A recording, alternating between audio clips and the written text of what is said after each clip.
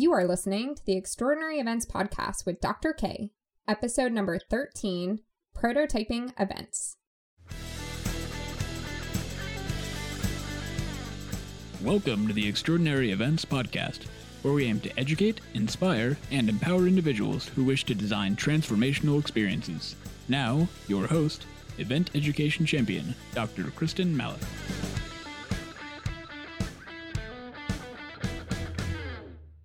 Hello, my friends. We have officially been doing this podcast for just over a month now. I am so excited to share with you that as of the recording of this podcast, we already have over 350 unique downloads.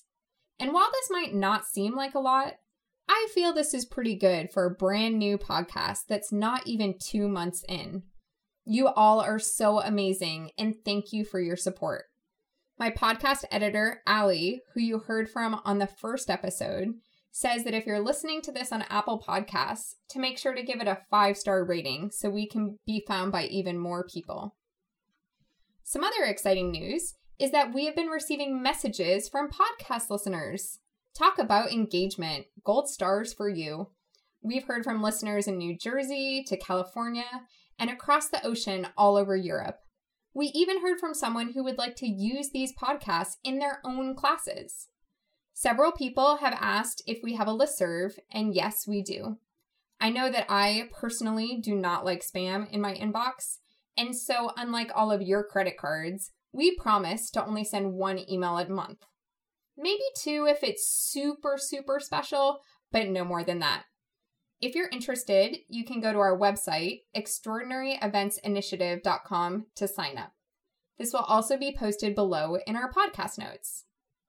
We have also had a couple of interesting questions for some of the professionals featured on our podcast. So we're actually going to start doing a Q&A follow-up with them that we'll then post on our Instagram and TikTok channels.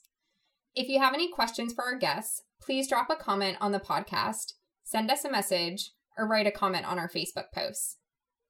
All right, now, today is an interesting lesson. At least at the beginning of the podcast series, I wanted the Tuesday episodes to follow along with the steps of the event planning phases that I take my students through in my classes. We start with what is your why, and then we move into design, and then we'll move into the more nitty-gritty logistics and larger industry trends later. If any of you listening today are familiar with the design process, if we were designing for a product, the steps would be to empathize, define, ideate, prototype, and test. You can see that through the event canvas process, we empathize and define. We also do some ideation as well. For ideation, I'm going to talk about vision boards and storytelling. And then we'll actually follow up on Francis's podcast from Thursday and continue the conversation around prototyping. First, vision boards. What is a vision board? A vision board is a tool used to help clarify, concentrate, and maintain focus on a specific goal. Literally any sort of board on which you display images or keywords that represent what you will do would work for a vision board.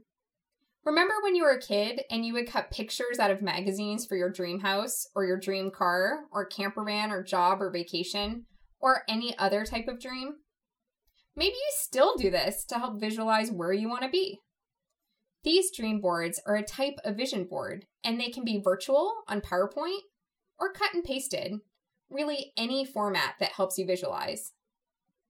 My bachelor's degree is actually in interior design.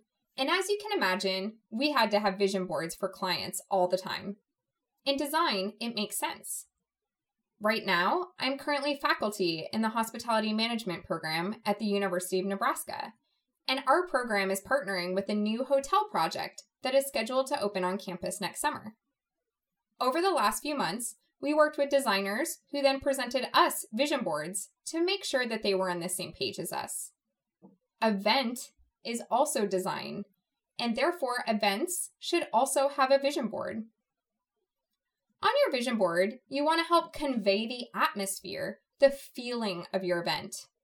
You aren't necessarily saying, this is the exact chair I'm having, or this is the exact chandelier I'm going to rent, but you are trying to convey the atmosphere. I like to suggest for students and professionals to include 3 words on your vision board. 3 adjectives that describe and give the general feeling of your event for whoever's looking at the board. This seems a little frivolous, right? Some might consider it a waste of time. Let me share some stories with you. Last year, I taught advanced events, where the students had to design and execute a fundraiser event. I had 2 groups that were working on this one event, and they just could not seem to agree on the type of event they were having. It felt like operations had one very distinct idea, and marketing had a totally different idea. They were arguing, they couldn't get along, and they just couldn't agree. Their defenses were up. Finally, I said, enough. I said, okay, no talking to each other. Operations, you do a vision board for the event you're imagining, and marketing, you do a vision board of how you envision this event. 5 minutes later, time was up, and then I had them present to each other. The funny thing was that not only did they choose the same colors, same styles, and same atmosphere, they actually chose 2 of the 3 exact same words as each other. After that, it was so much smoother between those 2 groups. A vision board is just another tool used to get everybody on the same page and help your client know what you're looking for. It's a chance for the client to provide feedback that they like this or don't like that. It's another tool, both internally and externally. If done well, it can also be used as a marketing tool for your event as well. So now you have a vision. We will be learning all of the nitty-gritty specifics of planning events in future podcasts, but we're going to jump right into prototyping now. Prototyping events seems difficult. When you're designing a product, prototyping is much more tangible and simple to understand. It involves creating a sample version of the final product, which you will use for consumer testing prior to the official launch. This phase can save an organization a significant amount of money by getting consumer feedback before spending lots of time and money creating the final version. Prototypes are a way to fail quickly and cheaply, so less is invested if an idea turns out to be bad or less than ideal. The process for prototyping a product is pretty much the same, although the depth of detail could vary based on accuracy and quality and design being used for testing. Product prototyping is where the consumer interacts with the product directly. Now, let's move this idea from products to the service industry. You can see how prototyping might look a bit different from working with a product, but it is definitely still doable. What this testing might look like could include acting out scenarios, role-playing, having props, having detailed mock-ups for systems, using trained staff while testing consumer interactions, and creating structured environments similar to a front desk at a hotel or servers and patrons at a restaurant. However, the service industry is different than product prototyping, where there's really one set process where you build a physical test product and have consumers interact with it. There are a couple of options for service prototyping, and while the concept of creating a mock output or experience and having consumers interact with it remains the same, with a service, it's typically a consumer to employee interaction, whereas earlier we discussed a consumer to product interaction. This leads us to the question you probably have on your mind. What about event prototyping? And why is this different than service prototyping?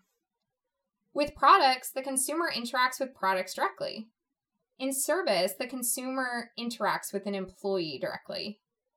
In events, you have a very small team designing an environment for potentially tens to hundreds of thousands of people from varied backgrounds who co-create their own experience with other guests of your event. They may or may not ever have interactions directly with an employee. You might be able to simulate service, role plays, and mock situations. But what about these entire events? How do you prototype events?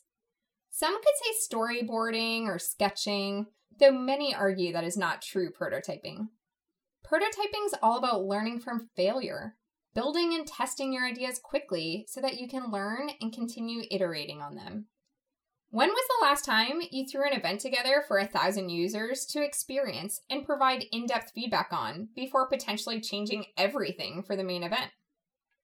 That's exactly what is happening right now in virtual events. Organizers are doing beta testing and different versions of events, hosted and executed online. Events are no longer a one-time thing. As I was helping to organize a larger hybrid event post-COVID, we used virtual reality to prototype what our attendees would experience. First, we created the real-life environment in a virtual world, and then we tested it internally, then beta tested, and then with a small focus group. We made alterations to the real in-person event based on the feedback and user interactions. We decided not to use the made-up world we created online for the hybrid portion of our event, but that would also be an option as well. Thanks to technology, it is very possible to prototype actual events and interactions. And for larger events with a lot of money invested, this is exactly what is happening now. The most important thing of this is keeping in mind the stakeholders you're designing for and their attendee journey. In my experience, this shift online has caused a lot of companies to lose sight. Is your webinar still relevant? Is it worth your attendees' time? Is your topic timely? Is the content good? Make sure to keep a focus on that as you're planning your activities out. On Thursday, we're going to hear a student spotlight from one of our undergraduate students about how all of her events she was helping to plan and how her classes got shifted online because of coronavirus. Hearing from students is always a unique perspective because this is the next generation of leaders. I hope you enjoy it as much as I have. Thank you all for taking the time to make the time. I'll talk to you on Thursday.